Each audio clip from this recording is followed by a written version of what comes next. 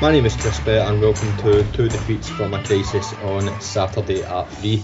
On this episode, myself and the guys will look back at Rangers' last meaningful game of the season, which inevitably ended in a 1-0 defeat to Celtic in the Scottish Cup semi-final at Hampden on Sunday.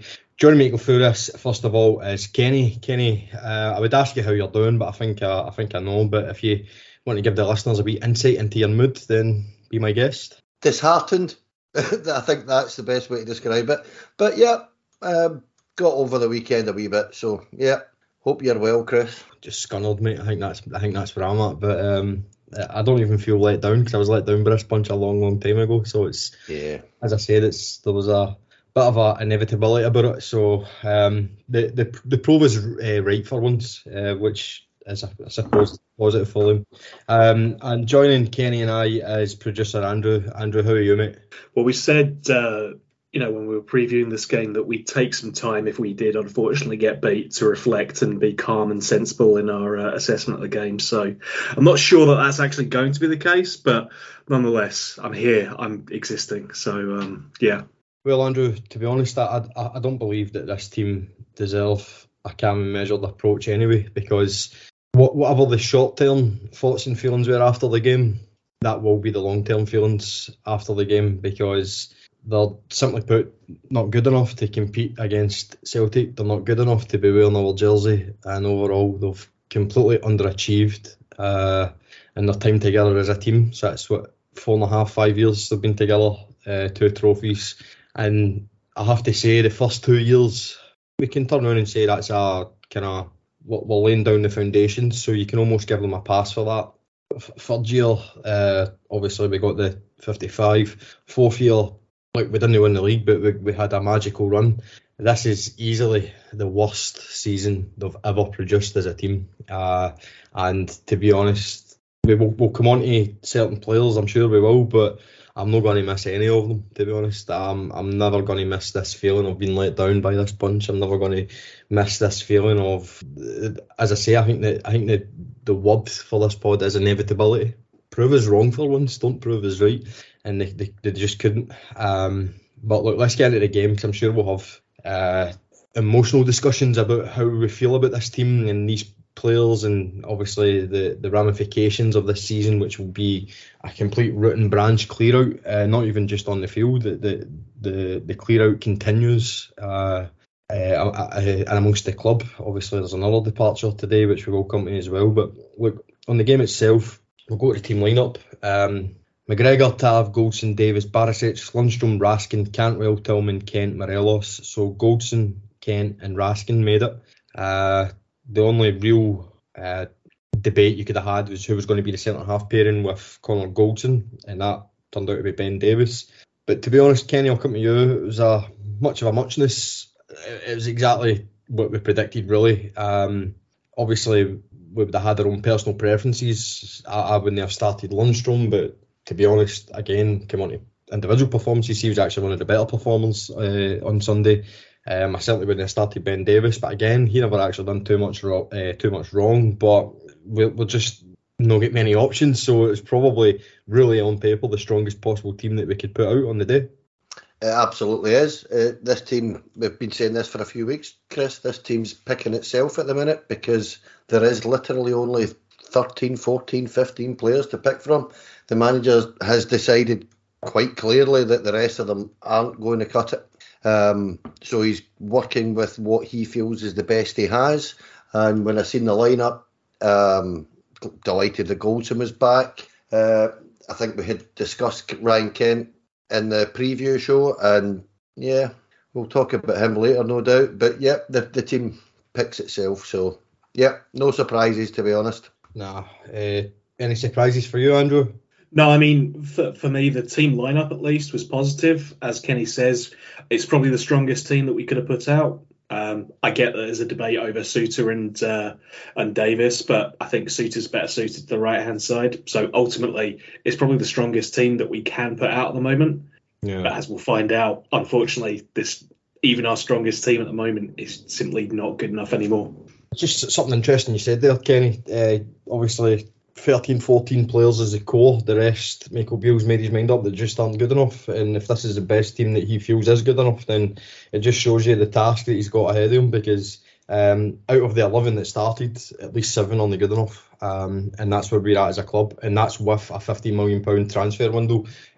Just a shit show from really start to finish this season. How we've ended up in this position, I will never. Well, I do know, but how it was allowed to happen.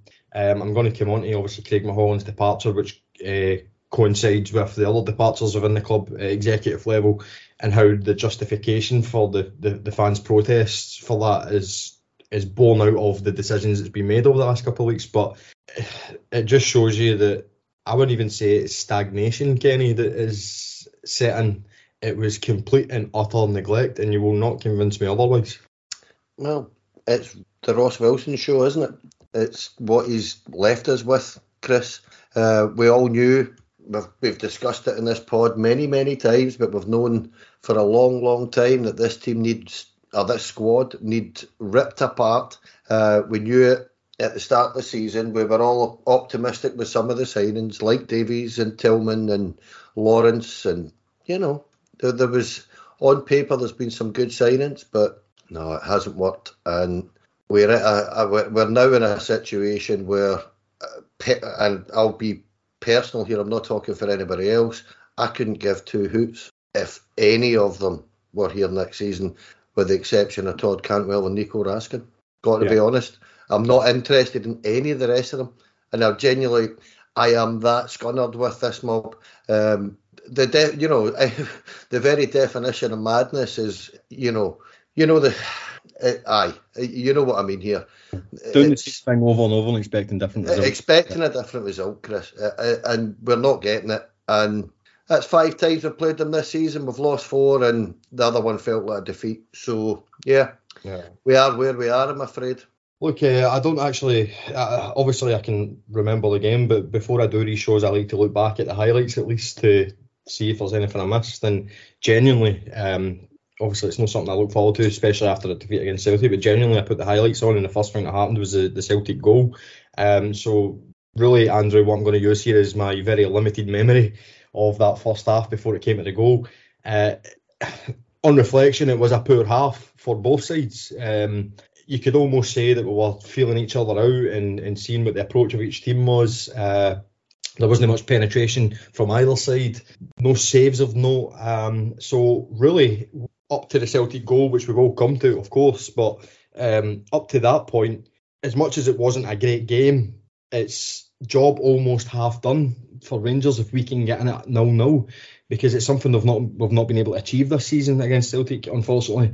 And really, if we could have got to half time on Sunday at 0-0, regardless of the performance, that would have been seen as a positive and we could have took it from there. But obviously, as we'll come on to, we obviously never got that. But up to the Celtic goal, what was your thoughts in the game? Pretty much the same as me, drab, boring, feeling each other out, waiting for a moment to spark for either team.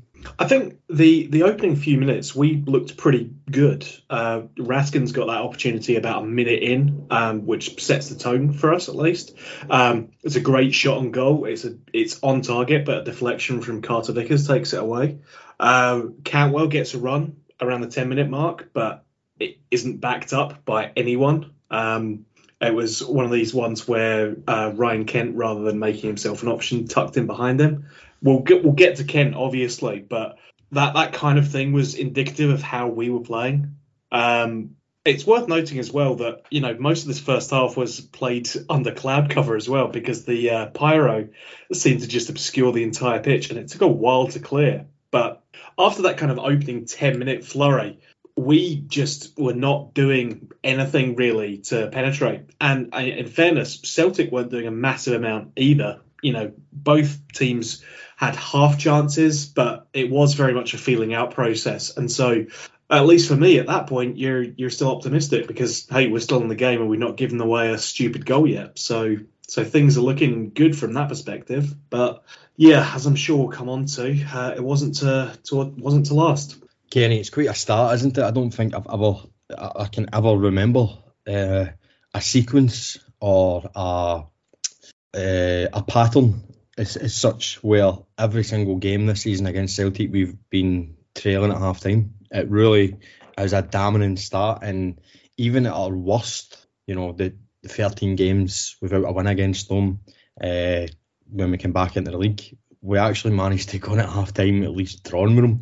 And this, honestly, correct me if I'm wrong, Kenny, or even any listeners or Andrew, but I genuinely cannot remember a time we played Celtic and every game we've played them in the season we went behind at half time. I can't remember it. No, I don't remember that either. Another stat I read the other day there was that's 7 games in a row against them that we've lost the first goal. Yeah. I mean, that's ridiculous. Actually, it's a game of football we're playing. I don't know. Look, it's just it just kind of sums us up, doesn't it? That we have done okay in that half. As I tend to agree with Andrew, I thought the first 15 minutes we were the better side. I thought the next 10 minutes they started playing their way into it, and then the last 20 they were the better side. And yeah, there's just a feeling of inevitability about losing a goal to them.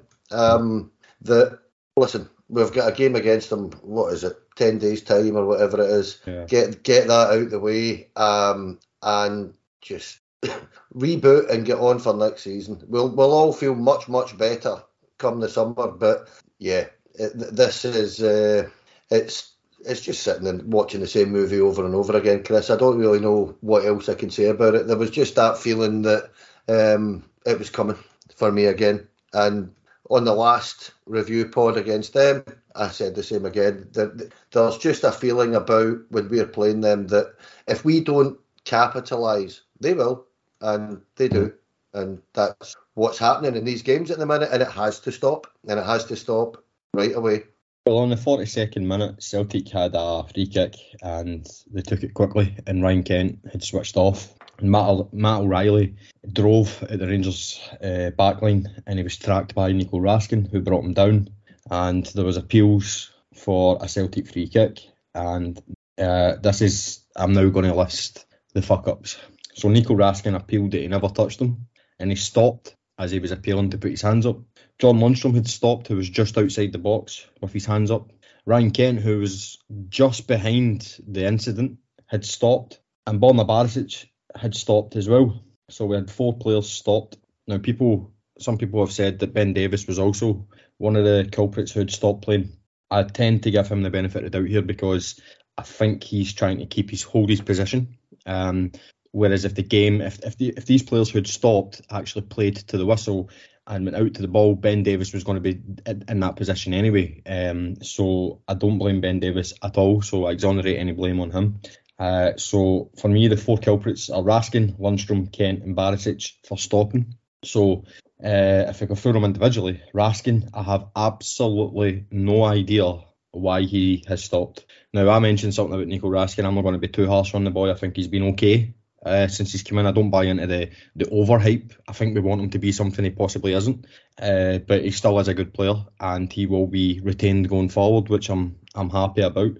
However, I mentioned something last week about mentality. Nico Raskin's mentality is possibly being influenced by the losers around him. If that isn't the case here, then I'm worried, because if this is a thing that Nico Raskin would do naturally, stop after he's given a foul, I'm worried about that.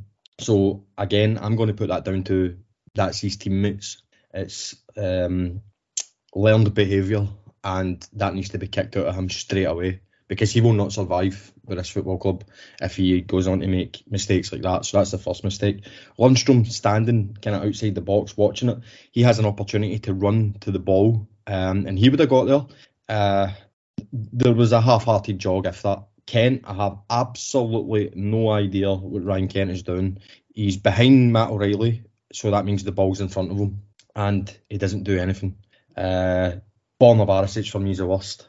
Daizen Maeda is probably a couple of yards behind Borna Barisic, and he gets to the ball before Borna Barisic because Barisic is standing there, not doing anything, standing there, caught flat-footed again, sleeping, and Daizen Maeda nips in. But Barisic has still got an opportunity here to actually redeem himself, because Maeda has to get the cross in.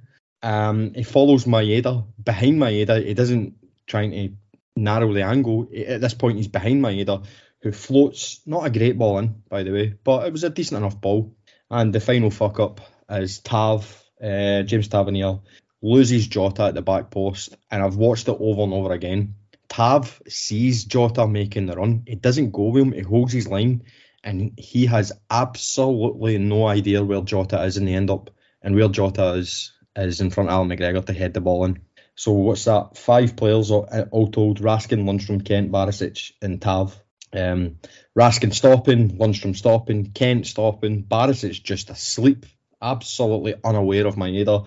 Barisic preventing the ball being crossed, and then cherry on top of the cake, Tavernier loses Jota at the back post. An all familiar story. Rangers shoot themselves in the foot in this fixture again. And you know what? We've conceded some really, really bad goals against Celtic this season. Probably some of the worst goals I've ever seen conceded against us. Again, I'll go back to the Pedro years, the Murty years, the Warburton years. Some of the goals we conceded against Celtic was just good play by Celtic. Sometimes it was a good long-ranged effort as well. I can't remember many goals we actually gifted to them. I really, really can't. And this season, there's 5 or 6. You know, you think of the quick free kick at Parkhead in the 4-0 game. Quick throw in. Tav sleeping. Ball goes in. Abada at the back post where Borna Barisic sleeping. Kent sleeping for the quick free kick in the 4-0 game as well. Before you know it, Jota's put the ball in the net. John McLaughlin, in the 4-0 game, passes the ball to David Turnbull for a tap in. You look at the 2-2 game, we play the ball in the middle. Daizen Maeda bullies James Tavernier to make it 1-0. They then get a very late equaliser where we had about 3 opportunities to clear the ball, and Kyogo gets the very late equaliser in the 2-2 game. The 3-2 game, my word, Ben Davies mistake and the John Souttar mistake, and yet Andrew, I'll come to you first. This for me was the worst. Absolutely, it might not be you could argue John McLaughlin literally passing the ball to David Turnbull for a tap in. You could argue that's the worst, but for me this is the worst because we've not learnt a lesson. It's a fundamental lesson that has to be learnt that they just haven't done, and that's why I'd class this as the worst. I think the issue is that a lot of those previous goals that you've talked about there are individual errors. So you can write them off quite easily and say, oh, it's just that guy fucking up, so if we changed him, then we'll be fine. But as you say, this one, 5 different players come together. So half the team come together to completely fuck this up and gift the goal to Celtic. You cannot operate on that basis at all. And as we've all alluded to, you know, we're seeing the same story over and over again. Just giving them a goal every game, how are you ever going to make headway? There's another wrinkle to throw in here as well. Just before this, Malik Tillman pulls up injured, gets replaced by Arfield. I'm only mentioning it as keeping the match continuity going. I don't think Tillman had his best game, but Arfield didn't do a massive amount different either. With Tillman, we're seeing someone hopefully at the start of his Rangers career, and with Arfield, someone at the end of his Rangers career. And unfortunately, both of them are kind of the same level in terms of what they're delivering for us. But the goal's a collective fuck up here. Just everyone comes together to completely screw this one up. And it's what we've done all season. We've gifted goals and then been surprised about it. You play to the whistle every time. I don't think we're surprised anymore. I think everyone's seen. No, but that's the point. You're meant to play to the whistle every time. And there's multiple occasions now where we haven't done that, and it's cost us dearly. So very disappointing to see, because it means that either some of these players are not taking in the lessons, they're refusing to take in the lessons, because I am sure that's something that Michael Beale's been pointing out to them, or they're at the point where they don't care anymore. And for me, that's the point where you give up patience with them and say, cheers, thanks for the memories, please go away now. Kenny, to Andrew's point, almost half the team were involved in fucking up this goal. If either Raskin, Lundstram, Kent, Barisic or Tav does their job, it's not a goal. The fact that 5 of them fail to do a fundamental, basic footballing defensive decision, because we're not asking them to, we're really not even asking them to track a man. Well, maybe Tav will ask them to do that, but in terms of the other 4, we're not asking them to track a man, we're not asking them to run a mile, we're not asking them to, absolutely leave everything there. We're asking them to play to the whistle and clear a ball. And for me, the fact that if one of the 5 do the basics, it's not a goal. So for me, it's harder to give Celtic this goal than it would have been to defend it. Of course. Listen, what I would say about this, right, is Raskin stops, raises his hands. That's a surefire sign that Raskin knows it's a free kick, right? He knows he's committed a foul because he does that I'm innocent kind of stance. That's why he stopped. That, you know, you get taught at 6, 7 years of age to play to the whistle. You know, it's a ridiculous thing. And the major responsibility for clearing that ball is Nico Raskin's. But when he doesn't do it, Borna Barisic is awful. Ben Davies, there's actually footage of Ben Davies screaming and pointing at Borna Barisic to go to the ball, and he still doesn't go. Lundstrom, I think, slightly too far away. Kent should be going as well. It all points to a lack of responsibility there, right? But I'll tell you something else. I have looked at this goal more than I wanted to, and James Tavernier is actually pointing at Jota. Yep. 2 seconds before the goal. And not only that, the more and more I look at it, I've looked at it from that side-on angle, and somebody, again, we shouldn't be surprised, but Alan McGregor should be coming out and cleaning everything out. The boy Jota scores from 5 yards, Chris, and it's a loopy, shitty cross that nobody, that Tavernier's just switched off completely. And again, you know my feelings on James Tavernier, but I have watched this guy do this once too often. And, in these games, I am just sick and tired of looking at this, because it's actually bordering on criminal how bad a goal that is to lose. I can honestly tell you, I only ever played at a half-decent amateur level and was playing six-a-sides till I was into my 40s. And I'm telling you right now, even in my six-a-sides game, you'd get fucking bollocked for that, man. You would. It's disgraceful. And it just, to be honest, it sums up this team in one word or one sentence or one phrase, whatever way you want to put it: a lack of responsibility. There's no leaders in that team, Chris. There's none. And as you pointed out there with the boy Nico Raskin, you better learn quickly, kid, because get these shirkers out of his way and get a new team in there, because that I tend to agree with you. That's one of the worst goals I've ever seen. I'm 53, as you know, and that's one of the worst Old Firm goals that we've ever conceded that I can remember. It's appalling, absolutely appalling. Just on the 2 points that you mentioned there, the first one about Alan McGregor, I don't completely exonerate Alan McGregor. What I will say about Alan McGregor for this goal is, why should we expect him to do something he just has stopped doing altogether? I completely agree with you, Kenny. He should have came for it. But it's at the stage now we know he's not going to do it. Even if the ball's next to him, we know he's not going to do it. So, yeah. Wasting our time talking about it, if you know what I mean? Because he absolutely should be coming out for that, but it's just not what he does. So it's kind of like, I'm trying to think of another analogy. It's like expecting Ben Davies to win all his headers. You know he's not going to do it, so why would we overanalyze it? I completely agree with you though.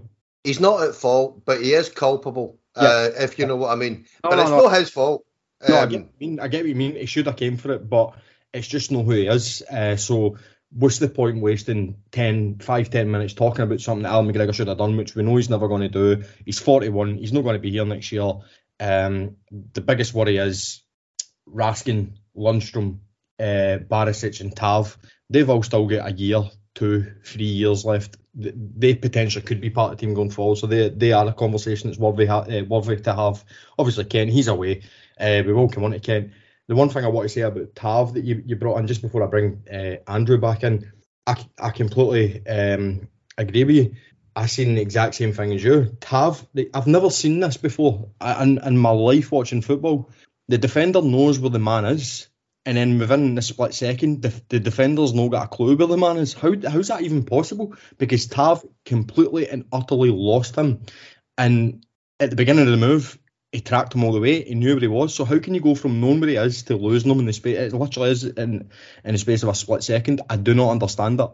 Look, I'm going to say something before you bring Andrew back. One thing I will say here is I played fullback, when I played football, when I played 11s, and he just ball watches. He utterly switches off and he's watching the ball. Now, any fullback worth his salt will tell you there is no point in him watching that ball whatsoever. He shouldn't be facing his own goal for a start. Should be right? He should be looking at Jota and nothing else. Yeah.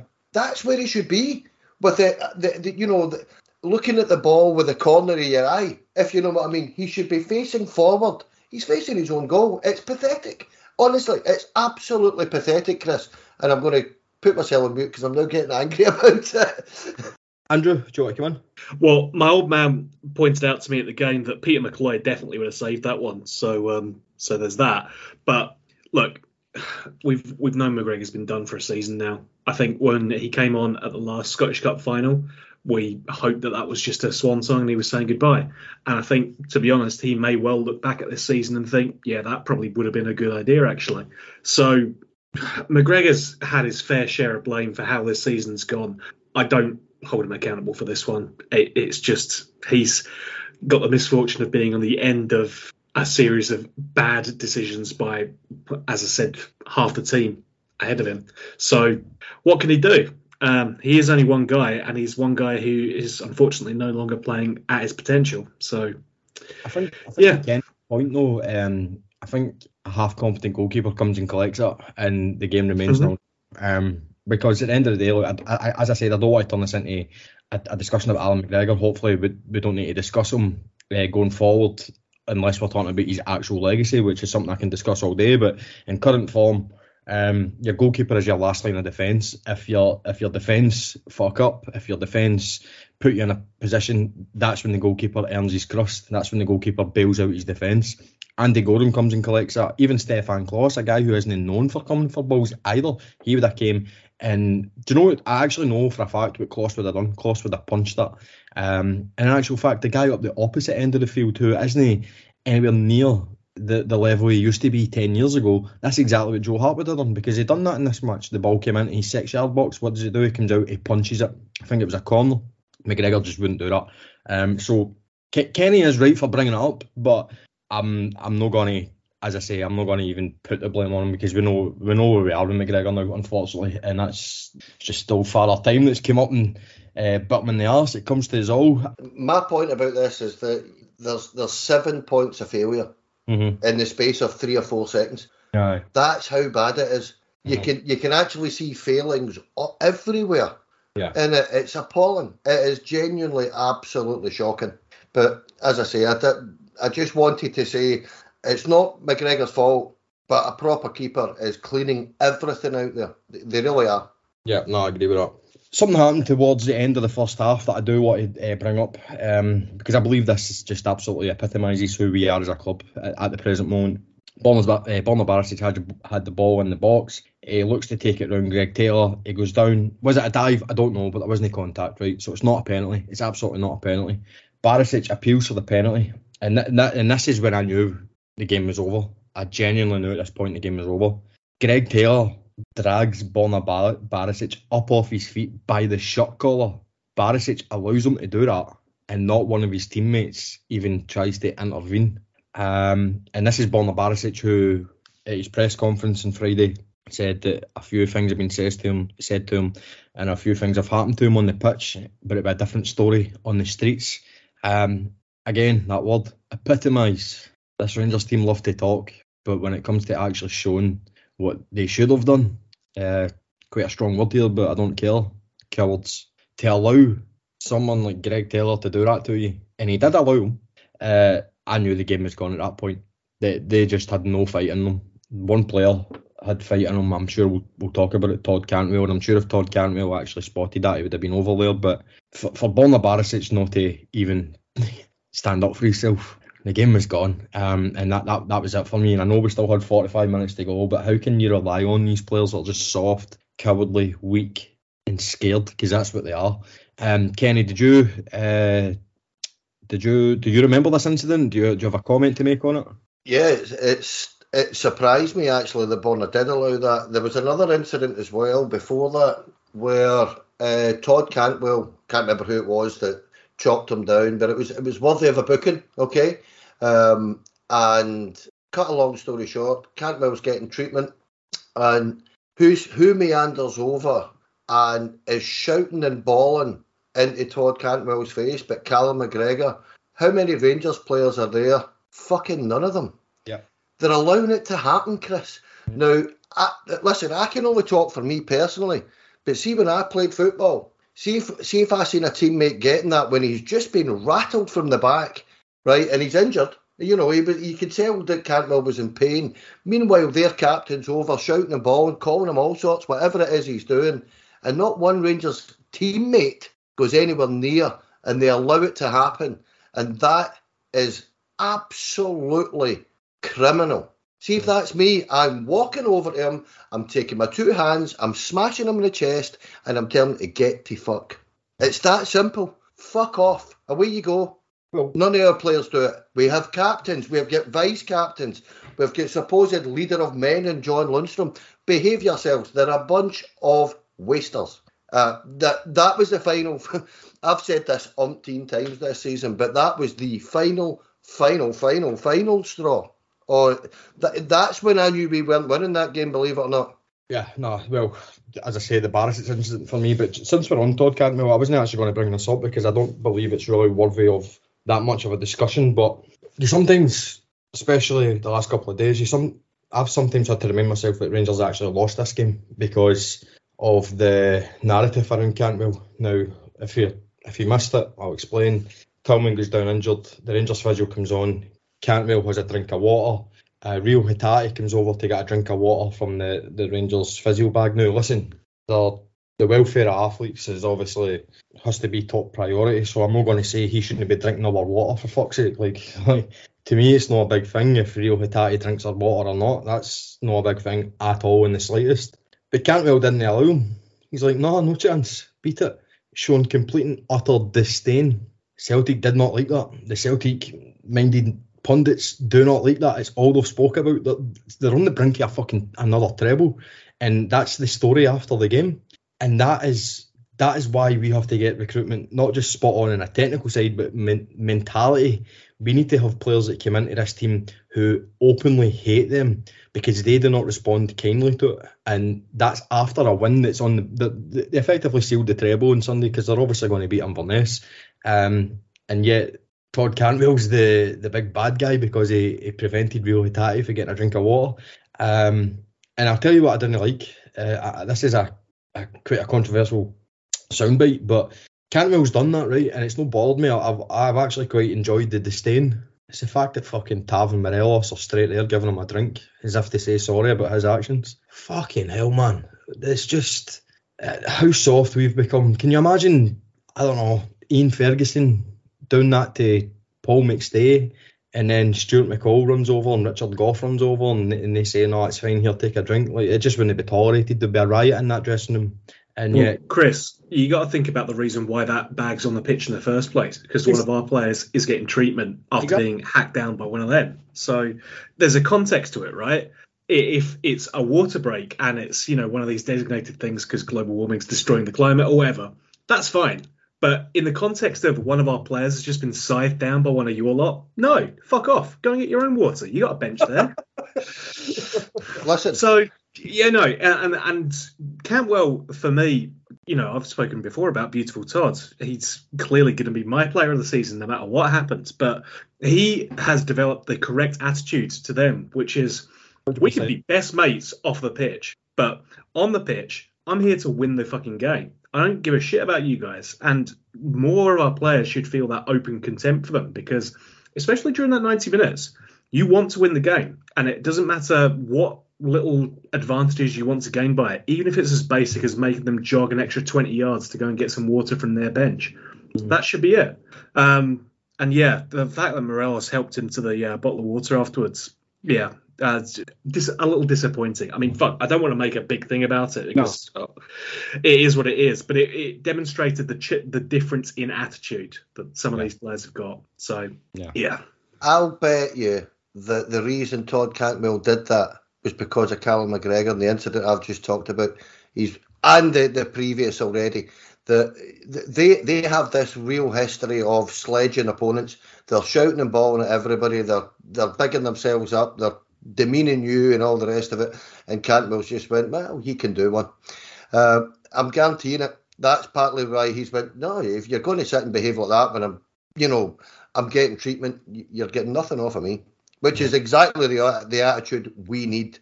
And that's why we're going to come on to this, as you know, but that's why we are so annoyed at the minute. Mm-hmm. Yeah.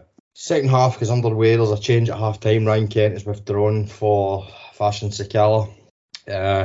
Michael Beale very rarely makes subs at half time. It's just not in his makeup. Now, I've seen some defence of Ryan Kent saying, he was obviously injured or he was obviously not 100% fit. Bollocks, pish, don't care. That was an utter disgrace of a performance for Ryan Kent. And Ryan Kent clearly is very fond of Rangers. Let's no change the narrative there. Of course he is. This is the first time he's ever had a home in football that he's actually been adored and he's actually enjoyed playing football for an extended period of time. Obviously Rangers are very close to his heart, but he's checked out. So one or two things. If Ryan Kent's checked out, or if Ryan Kent isn't feeling 100%, he needs to do his best for the team. And he didn't say to Beale that I can't play. He's obviously declared himself fit. And it was an utter disgrace. I remember at one point in the first half he has the ball 10 yards from his box and he tries to turn Maeda, who takes the ball off him. Luckily enough, the ricochet is that strong that it goes back to the Rangers box and McGregor, or I think it might have been Goldson or Davis that picked it up. So there was no danger there. But doing that to a guy like Maeda, who will run all day and who's got the potential to chase his balls down and get some joy for it. Lazy, lackadaisical, not caring, checked out, his mind's in other things. Look, I thought Beale would have got Kent over the line. He might still do. I don't know. Beale needs to sit Ryan Kent down and say, if you're not staying, you're out now. And he should never play for Rangers. That should be his last ever game for Rangers. It should be his last ever game. If Kent wants to stay, I'm sure there's enough support within the fan base to at least give him this chance, this second chance going into next season. So if he does want to stay, I don't believe it would be universally as unpopular as what many people are making out to be. But we're all a wee bit irrational after this game, and I know he's had a really poor season, but at the end of the day, if Ryan Kent's fully focused and he's got the desire and the commitment to stay at Rangers, I don't actually think it would be that unpopular a decision. So Michael Beale needs to now needs to be absolutely ruthless. He needs to sit Kent down and say, if you're staying, fucking sign it. If you're going, you're out. And that's it. There's no middle there. There's no, you're going to leave at the end of the season, but I'll still play you. No, you're out, and that's it. Done. And that's where I'm at with Ryan Kent. I thought it was a disgrace at the weekend, but I'm still not fully, I know this is quite contradictory, but I'm still not fully in favour of him leaving. If Kent wants to stay and Kent is focused and Kent gets a pre-season behind him under Michael Beale, I still think there's something there. But if he wants to go, he can go, and he goes now. There's none of this playing out to the end of the season. He can fuck off. Andrew? I think for me, we were watching him in that first half. My old man and me went down to London, took in the Bermondsey Beer Killer, Rangers London supporters group. You should obviously check it all out. It's great. But we were watching it and going, he's offering nothing. And not only is he offering nothing, but he's actively hiding while playing. Yeah. And we were talking about it at half time, going, would Ravi Matondo be that much worse? Like, genuinely. Because at the start of the season, he came on, played at left wing, and looked pretty decent. And to be honest, he at least will be playing with a point. He'll be playing as though he wants to prove himself and get himself into the team. Kent needs no education about what this fixture means and what it means to Rangers in general, because this was a last opportunity to pick up any silverware this season. Kent's been around this team long enough to know what that means. He's been around this fan base long enough. If he can't appreciate that, or worse, he's lost the ability to motivate himself to perform for these games, then I'm sorry, Chris, I'll have to disagree. I don't want him around the club anymore. Because, to be honest, if you want to be ruthless, then you're ruthless in you saying, no, we can do better than you, Ryan. We can get someone better for cheaper, because the wages that he'll be after will probably put him up there in terms of the earners at the club. Can we spend that money better elsewhere? Almost certainly, especially for someone who, at the moment, does not look like he wants to be at us anymore. So It was 45 minutes for me that completely soured me on Ryan Kent. Honestly, and he used to be one of my favourite players, but now I'm done with him. I really am, because it's one thing to be outperformed in one of these games, but at the very least, we always expect the effort, and we weren't even getting that from him. Yeah, completely agree. Kenny? Look, this was Ryan Kent's last Old Firm game at Hampden, his last opportunity to win a medal with Rangers. Whether he stays or not, even just for this season, it's that important to us. It should be that important to him, Chris. He is not staying. There is absolutely no chance he's going to stay with a performance like that. He isn't. He's checked out. But what I will say to you that I do feel is that I've got a funny feeling that Ryan Kent perhaps feels a little bit let down by Rangers in some kind of way. Why that is, I don't quite know. I don't know the ins and outs of it. But as far as I'm aware, he's not one of the highest earners at the club. I think he's came in with his agent and asked for exorbitant amounts of money and been told, we're not paying you that, we don't pay anybody that, and that's the end of it. And I think he's waited all season for Rangers to go, you are that important to us, there's your money, and we haven't done it. And I think that's why he's checked out. And I think he's waited and waited and waited in the hope that we would give him what he's looking for. That soured. I totally agree with what Andrew's just said there. It soured it a little bit for me. But give me a year or whatever, and I'll look back at Ryan Kent and his time at Rangers, and I'll think fondly of it, because he had some sensational performances for us. A little bit inconsistent, certainly domestically, but some of his performances in Europe have been genuinely outstanding.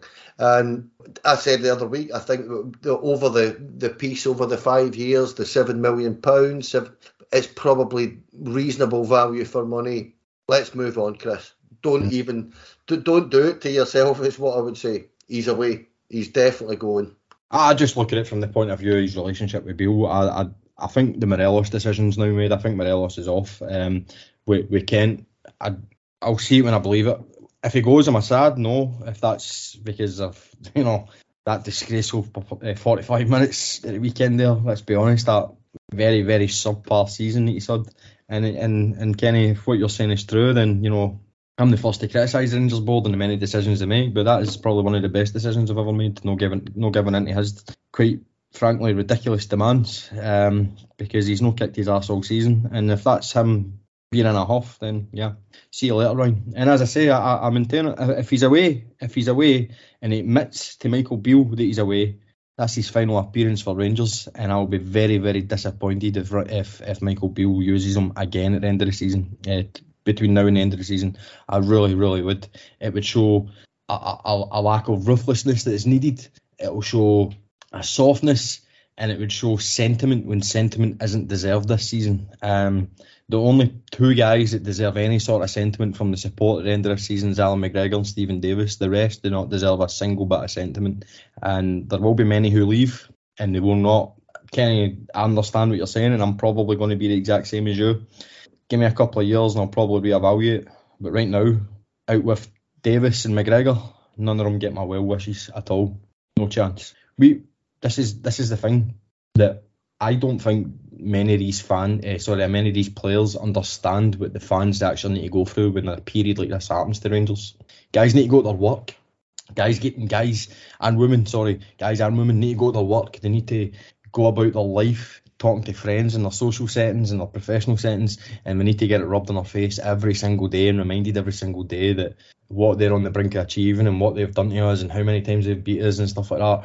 And these guys get to go home and drive their fast cars and their big fancy houses and move on to the next club. So now they can go, and as I say, I won't even monitor their career afterwards. When they're gone, they're done. From my point of view, and they've only got themselves to blame for me coming to that conclusion. Because it's not. I don't want to hate a Rangers player. I don't want to not be caring about a Rangers player. But when the Rangers player delivers and stinks up the place as often as they have, especially this season, then we'll move on and we'll look to pastures now, and as will they. But that was a segue and a half, but it was a needed discussion on Ryan Kent.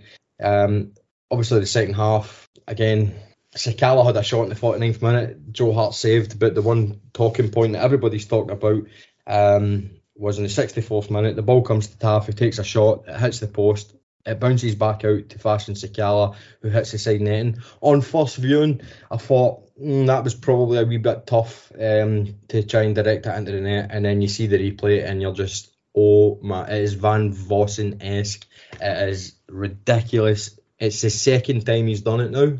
But if you really want to be ultra critical, which I will be, because as a Rangers striker, you need to be fucking ruthless in these games.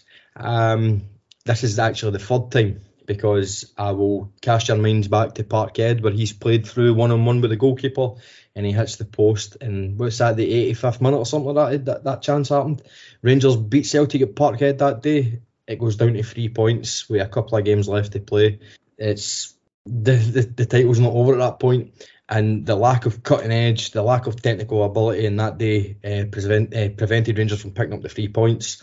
But we're riding a wave of a crest. Obviously, we went on the Europa League final, so it wasn't really remembered as much. But by fuck, you then take yourself back to the League Cup final. He has an open goal, he hits the side of the net, and then the semi-final on Sunday there, he has an open goal and he hits the side of the net. Now, there's a lot of discussion about Fashion Sakala, and most of it, people have made their mind up that he now needs to go. I'll obviously come on to how I feel about that in a minute, but obviously I'm interested to hear what you two guys have got to say. So, Andrew, where are you at with this? I mean, it was an absolute, I don't want to call it. It's a sitter, mate. It's an absolute sitter. I was going to call it disgrace, but I think even that's a wee bit too strong a language. Well, yeah. I mean, first of all, it's a fantastic strike from Tav, and it's fortunate it comes off the bar, off the post rather. But then to miss that from 4 yards away, ridiculous. And as you said, it's not the first time that's happened. I rate Fashion Sakala, and I think he would be a fantastic squad option because he is a player who can influence the game off the bench, and he is someone who can make a difference in some of the smaller games. But as a starting player for us, no. And he wasn't starting for us. He came on, to replace Ryan Kent at half-time, which in itself is a reflection of where we are at as a squad. So in a smaller game, Sakala is absolutely an option, but he has demonstrated, unfortunately, repeatedly now that as someone we want to be changing this game in our favour, he's just not there. What I will say, though, is that at least he was getting himself into those positions, and at least he was getting himself those opportunities, which is more than we can say for our actual striker on that day, who didn't even do that. Kenny, where are you at with it? I'll get him out. Listen, and this is not me being personal about Fashion Sakala. What I would point to is this is Rangers Football Club we're talking about, okay? And we need 2 players for every position, and he wouldn't be my second choice for anything. Honestly, not at number 9, not on the left, not on the right.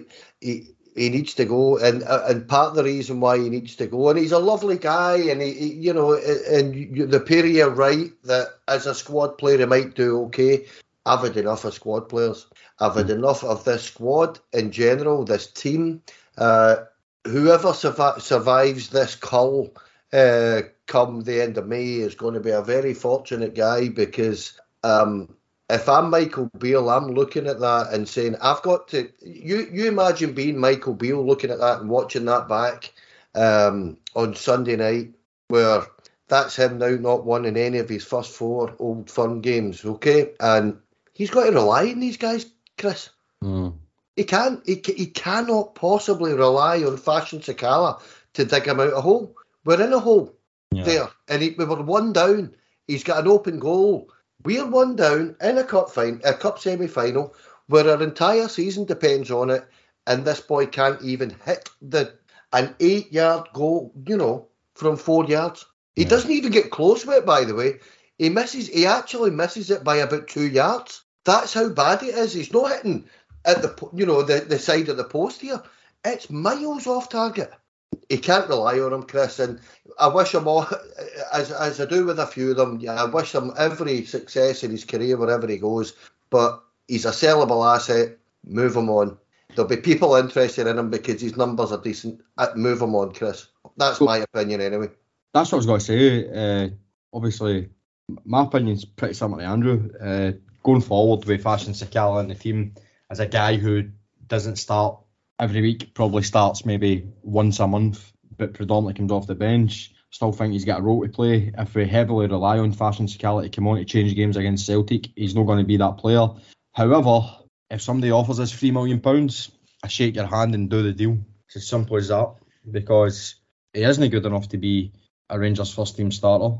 He would only be an impact player, which we do need, incidentally.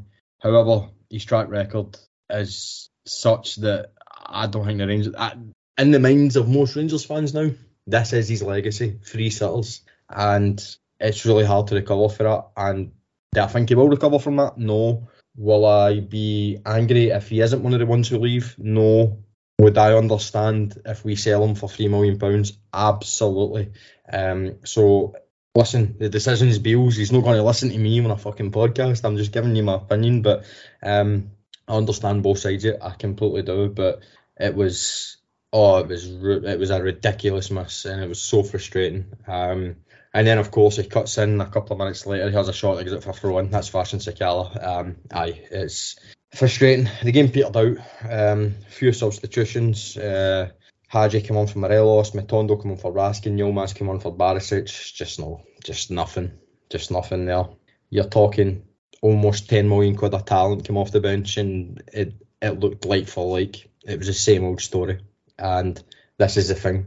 If Celtic get those chances that Sakala had, it's a goal. Celtic in both boxes are fundamentally better than Rangers at the moment. You've got Carter Vickers at the back who's just fucking unbeatable, who will defend for his life. We don't actually have that. And then in the other box, they've got a ruthless wee guy who will hoover up those chances all day long, and he doesn't miss those chances that Sakala missed. And that's the difference between the two teams, and that's where you need to bridge the gap. We need a top quality defender, and we need a top quality ruthless striker. And in between that, the team needs sprinkled with other wee bits of quality as well. Listen, I think we will eventually, as the season closes, we will eventually do a deep dive into who we think should stay and go after the game.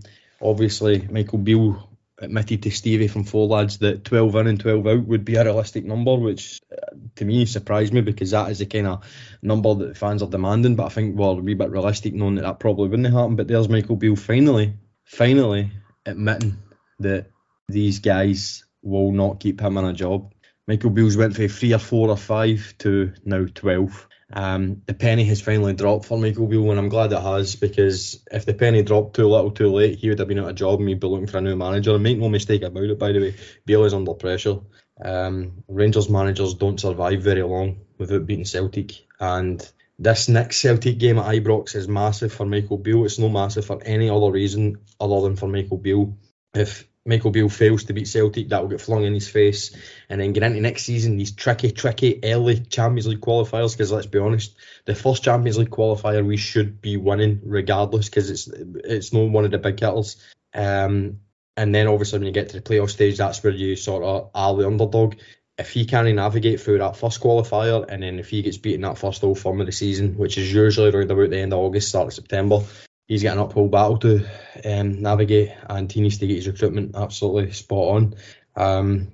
Just before we come to the start of the clear out, because there is some news in that, Andrew, you want to come in? Yeah, I was going to say, in terms of that 12 players in, 12 players out thing, I don't think that's necessarily the pennies dropping for Michael Beale. I think it's the first time he's felt comfortable admitting that in public, because prior to this game, we still had things to fight for. We still had reasons to keep some of these players motivated. Now, there's no reason to keep any of these guys motivated or keep any of these guys on side, because realistically, we want to be seeing a good chunk of them leaving, whether it's as a free transfer because it's the end of their contract, or because we're going to sell them because we want to get rid of them, because we want to finance that clear out. So I think Michael Beale will have a better view internally, and I think privately he will have already made his mind up about what players he wants to keep come next season before this match. But now it's the time where he can publicly say at least 12 of these guys probably need to move on because they aren't good enough, and we need better coming in to compete going forward. So it's a slight difference, Chris. I take your point, but I think privately he will have known this for a while. It's just now, what reason does he have to conceal his true feelings from this team anymore? I mean, realistically, he could lose the next 5 games and we'd probably be quite upset about that. But fundamentally, it's not going to alter where we sit come the end of the season. So this is going to be the start of the rebuild, and I fully expect a number of these players not to be featuring for the next 5 games, because why would you? You're not going to learn anything new about these guys, so you may as well give the opportunities to other players and see what they can do instead. It's a good point, Andrew. Just before I bring you in, Kenny, I just want to just kind of elaborate a wee bit on that point. I absolutely will be judging Michael Beale on this over the next couple of games. Over the last 4 or 5 games of the season, I will be judging who he picks. If I see a checked out Ryan Kent, a checked out Alfredo Morelos, a not good enough Borna Barisic, a fundamentally not good enough John Lundstrom, Ben Davis. Well, I know Lundstrom and Davis probably will feature, but you kind of get my gist. The players who just fundamentally will not be here next season, if I see them in these starting lineups for the next 4 or 5 games, my opinion of Beale is going to go down a wee bit, because we don't need them.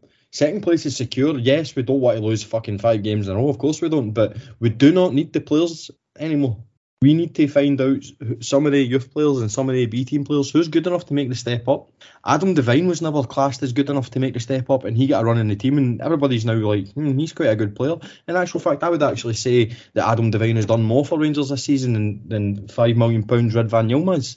That's where we're at. So let's see these players. Let's get Robbie McCrory in goals. Let's get a run out for Alex Lowry. Adam Devine, get him in the team. Let's see if Leon King has learnt anything from being exodized, basically, because of his absolute horror run, which wasn't his fault.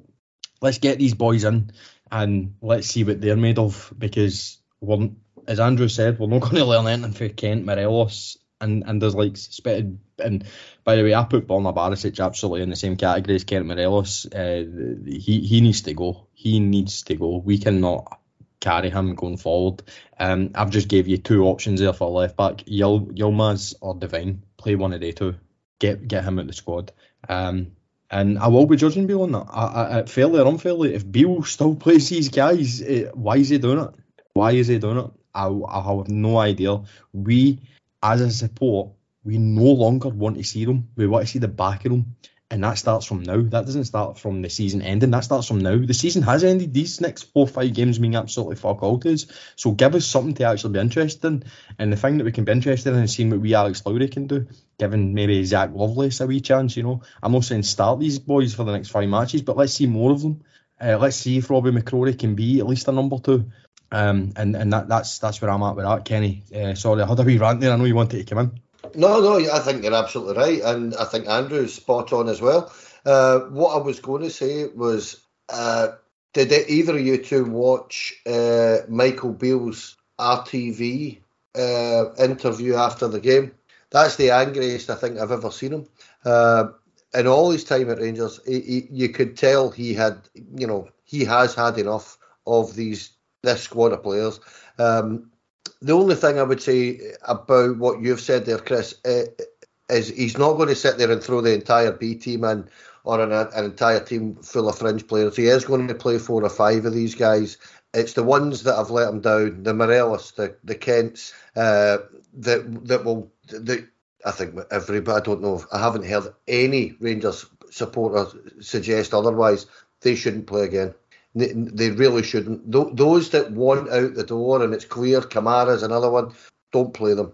And you can tell he's lost patience, and I totally agree with Andrew and what he said there about, the timing of saying 12 instead of 5 or 6 and all the rest of it is purely down to the fact that he can say it now, whereas before he's had to manage his squad of players. He doesn't need to do that anymore. The season's over, so that's where he's probably coming from when he says, could it be a dozen? Yeah.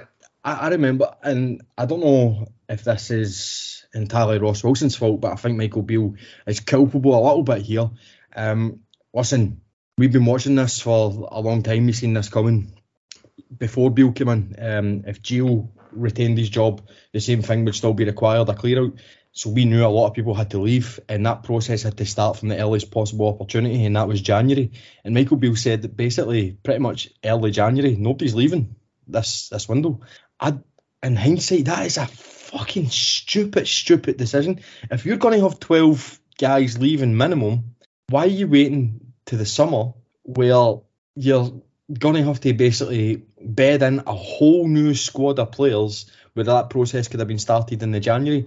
So, yeah, Wilson will need to take responsibility for that. Of course he will. Well, he doesn't need to take responsibility for it now with him being no longer at the club. But why Beale didn't demand that these guys left in January to start this process at the earliest possible opportunity?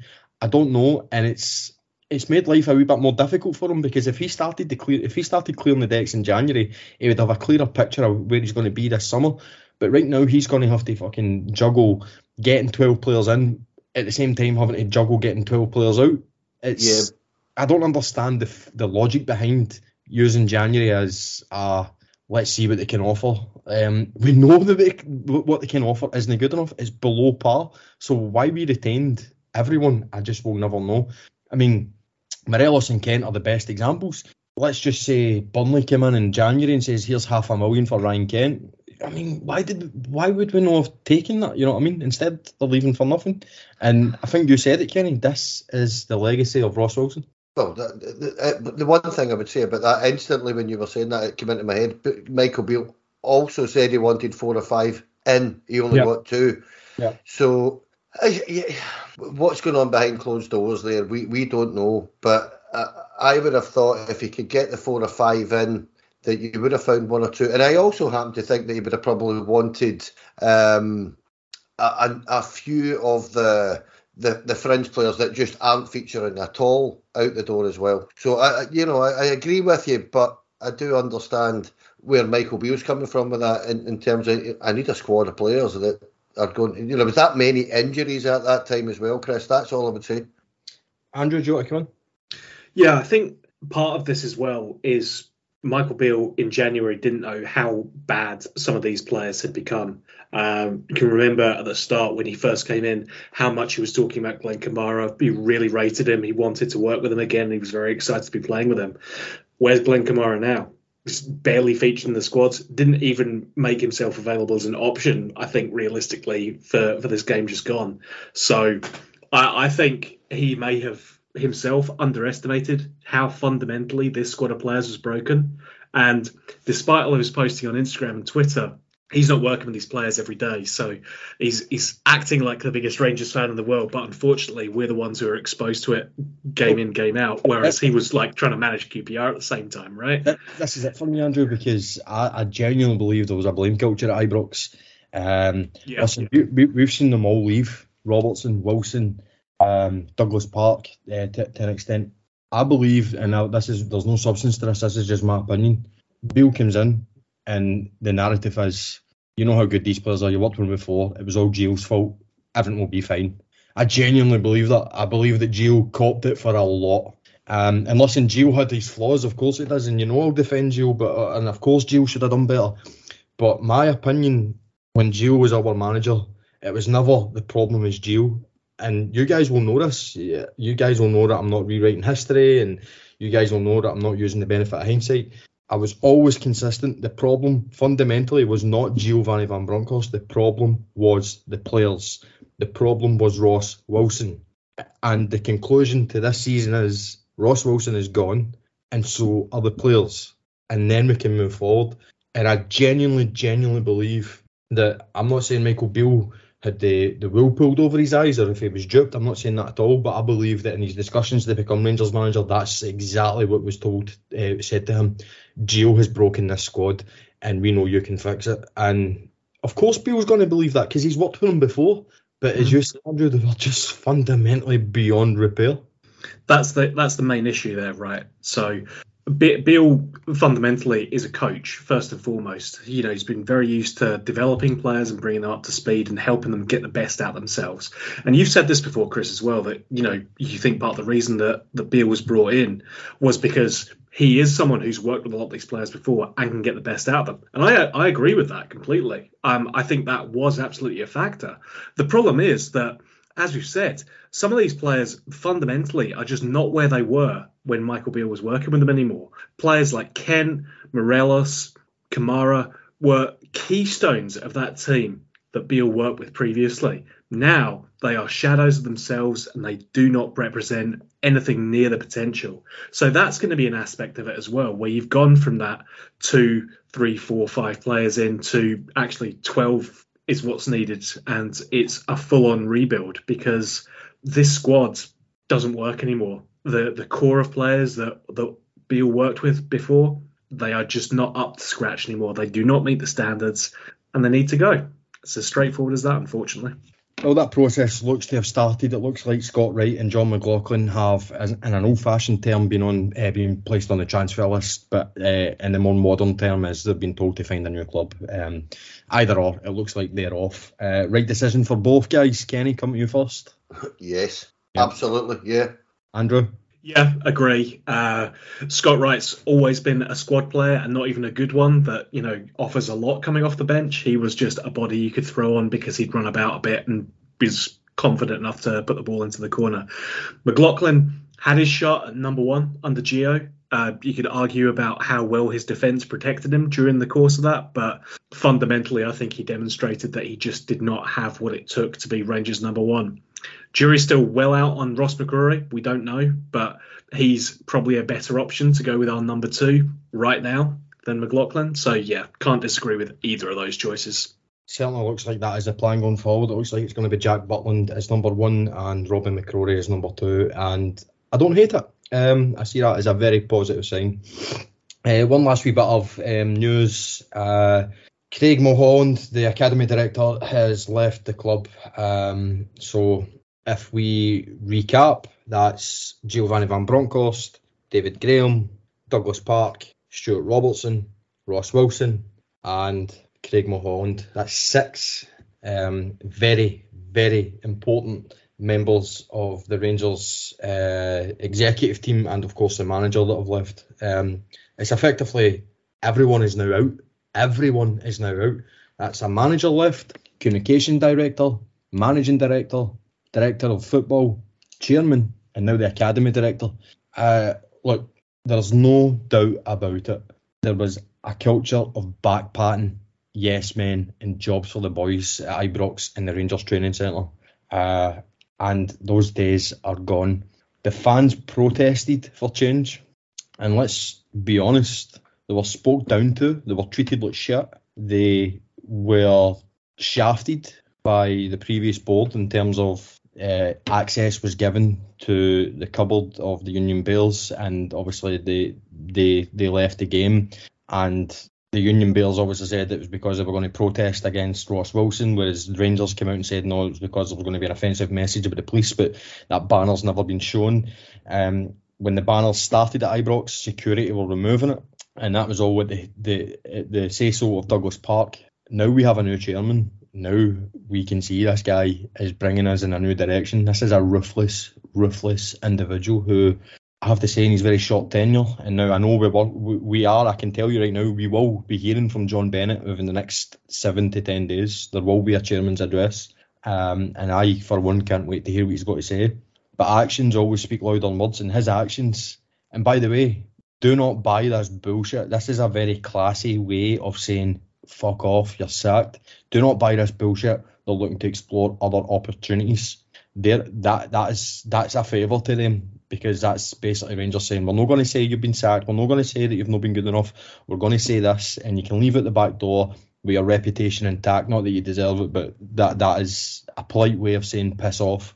So do not buy the narrative that they're a way to explore other opportunities. This is all John Bennett, and as I say, actions speak louder than words. And Kenny, it's what a start. I mean, I wanted and I expected change to happen, but never in my wildest dreams did I expect such radical change in such a short space of time. And that's not a negative, by the way, because it was clearly needed because of the culture at Ibrox and the culture at Rangers Training Centre, which, as I alluded to, was one of yes sir, please sir, free bags, full sir, yes men, back patting, ridiculous, not the Rangers way. Totally agree with you. Every single word of that, you're absolutely right. The only thing I could add to that would be perhaps that I would expect one or two others to go as well. There's another couple of directors still there that it genuinely wouldn't surprise me if they were away in the next few weeks as well. John Bennett's making his mark right away, and I 100% agree with you when you turn around and say it's a nice way of saying beat it. Being polite about it is there you go, you find another opportunity. There has been a culture and a mantra from everybody within that football club to turn around and say, look at us and how good we are. They genuinely believe that's a thing. They genuinely believe that we're all amazing and that we're all doing a brilliant job, and the Rangers fans are ungrateful. Meanwhile, the team across the city is winning trebles. Yeah, exactly. Aye, and we're ungrateful. Yeah, that's my point. Yeah, and I think now I've had my say about John Bennett and his interview with RTV last September a couple of times on this podcast, but I'll tell you what, you get the feeling that is really, really irked that man. It's pissed him off that he's come out and said that, and he said it on the basis of what he's being told from within. Ross Wilson's telling him that, Dougie Part's telling him this, Gio's telling him that, these directors are saying, but look, Stuart Robertson saying this and all the rest, and he's looked at that and went, well, they're telling me that, I've turned around and said this, and look, it's me that looks the idiot, none of the rest of them, because they're still patting themselves in the back, saying what a wonderful job they've done. Meanwhile, we look atrocious all season, and yeah, I couldn't agree more than with what you've just said there, Chris. You're absolutely bang on. Andrew? I don't really have much to add. Agree with what you boys have said. We find ourselves in a shit situation, and unfortunately it's of the Rangers board own making. So I'm hopeful that we're in a position to dig ourselves out of it. A lot of the offenders who we talked about earlier on have gone, but it remains to be seen. It's potential at the moment. We need to start seeing some progress being delivered. And unfortunately, we're not going to see that until this summer. Yeah. So that obviously concludes it. We will be back we will be back this week to preview the Rangers Aberdeen game at Ibrox this Sunday, 3:00. Look, as I said, the games from now until the end of the season, they mean nothing really. But if anything, it gives boys a chance to show us what they can do get into next season. I'm not talking about players we know, I'm talking about players that we don't know. Ryan Kent can score 15 goals between now and the end of the season, as can Alfredo Morelos. We still have the measure of them. In fact, by the way, that's something I would completely expect, because this Rangers team have shown over time that when the title was decided and the games are pressure free, they go on a run, and it's consistently been shown now under Gerrard, Gio, and I fully expect that to be Beale. I do not want them to have that opportunity because, quite frankly, they don't deserve it, and they've insulted our intelligence just a wee bit too much now. So that's my say on things to conclude this. But we will be back some point this week to preview that game. Obviously, we're getting closer to the end of the season, so we will have a few specials going out before pre-season kicks off. We will be doing a few deep dives, and one of the more interesting deep dives I think we will do is to discuss who should come in, what positions that we should look to obviously recruit in. And by the way, look, it's a very doom and gloom negative week again as a Rangers fan, but for one shining light of positivity that I will spin on this is, listen, this is going to be a very exciting summer. Make no doubt about that. Mark my words on that, actually.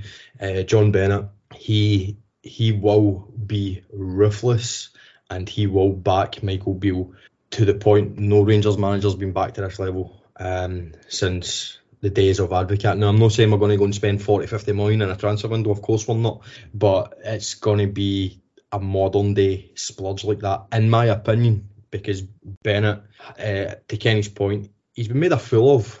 He really has, and he is absolutely determined, not from a personal point of view to turn this around, but from more of a club point of view. He wants, he demands, and he craves that Rangers are a winning team again, and he will do everything he possibly can to ensure that is going to happen. So listen, it's no all doom and gloom. We have a very, very exciting summer ahead. It's going to be rumour mill after rumour mill, and as fans, we all love that. So let's just hope that the players that we bring in are going to be good enough.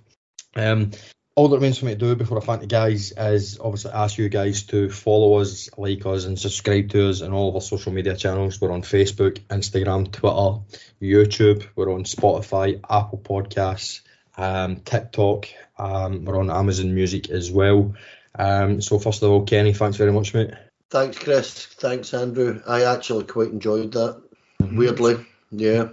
It's good to get out in the open rather than keeping it in, because when it gets pent up, it just builds up to a point where you just. No, I've been like this for days, regardless. It's just I really enjoyed the pod. And Andrew, thanks very much, mate. Of course, and as always, I'd just like to say that if anyone does want to reach out to us with questions, comments, ideas for pods, or even if you want to come on a podcast, you can reach us at contact@saturday@3.co.uk, and that's all letters with no numbers. But cheers, Chris, for hosting, and hopefully the guys and the 4% of our audience who are girls enjoyed this as well. That is actually a fact, by the way. 4% of our audience is girls. So the stats simply do not lie.